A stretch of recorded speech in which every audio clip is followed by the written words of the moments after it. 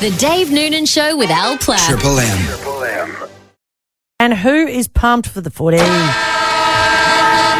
I certainly am. And there's a man we're just about to talk to who will know exactly how it's going to unfold because his team has played both Richmond and GWS over the last few weeks. He is the AFL Coaches Association Coach of the Year. His name is Chris Fagan and he's a Hobart man. Morning, Fags. Morning, Dave. How are you? Thank you so much for taking our call, mate. I know you'd be a busy man, although probably things have eased off now. You're out of the finals. You shouldn't be. I thought you were robbed against GWS last week. Yeah, we made some mistakes ourselves too, but it's a funny old feeling. I feel like we're so close to maybe being in the grand final, but didn't quite get there. But with the young group that we've got, it'll be good learning for them, and hopefully we'll come back bigger and better for that next year. Do you think, Fags, that GWS deserve to be in the grand final? I mean, Dave's been pretty cranky today about the fact that he believes they're, a manufactured side, and it's unfair. Yeah, I mean, I guess to a point they are a manufactured side. They're given a lot of draft concessions over especially in their first 5 years of existence, and they've been able to leverage off those to keep getting good players to their club. But, I mean, the AFL had their reasons for putting that team up there. They wanted to expand the game. I thought they maybe could have expanded the team into Tasmania first, but they chose that part of the world, which is a very un-AFL part of the world, hoping to win those people over. And what's resulted is the Giants Footy Club, but they are a really talented team. They're a hard team, and they'll be an interesting opponent for Richmond on the weekend, I would have thought. You've just coached against both these sides. How do you see it unfolding, and who do you think will win? Well, I'll probably favour Richmond because I think they'll have a little bit more energy. The Giants had to play every week, and I know the game they played against us was a really tough game of football. They played Collingwood last week. It was similarly tough.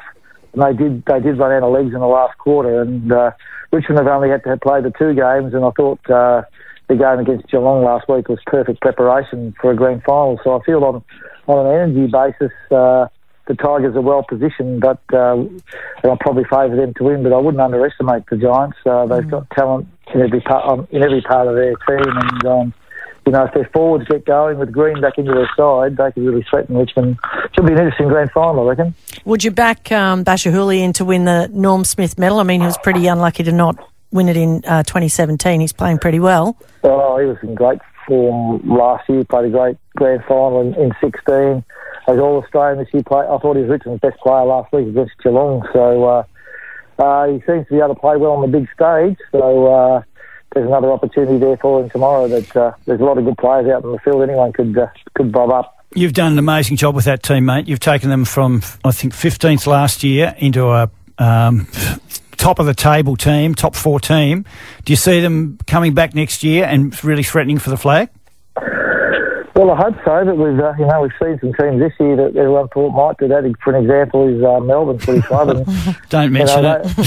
But everyone thought that they would, take the next step this year, and there they are, 17th. So it's a good cautionary tale for our team to realise that just because you play well one year doesn't guarantee you anything the next year. You just have to come back with a really strong attitude to improve, and both individually and as a team. So that's what we'll be trying to do.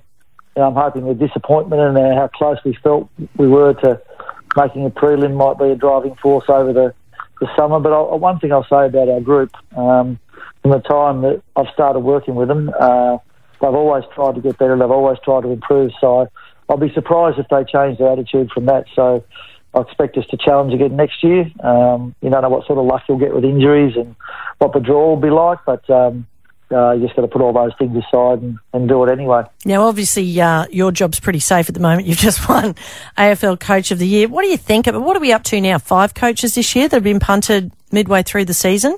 I mean, that must make you all paranoid.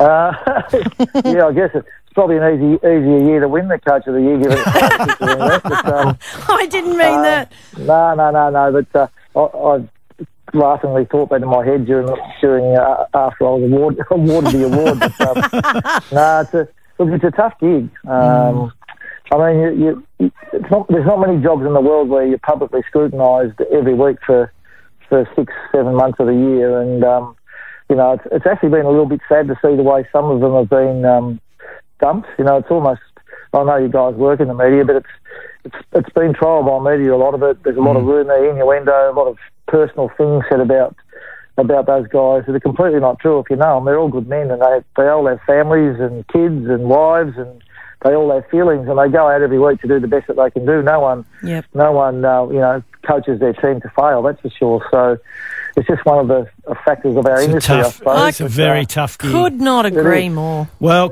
congratulations on the award, and I look forward to when you finish with Brisbane, you coaching the inaugural Tasmanian side. Yes.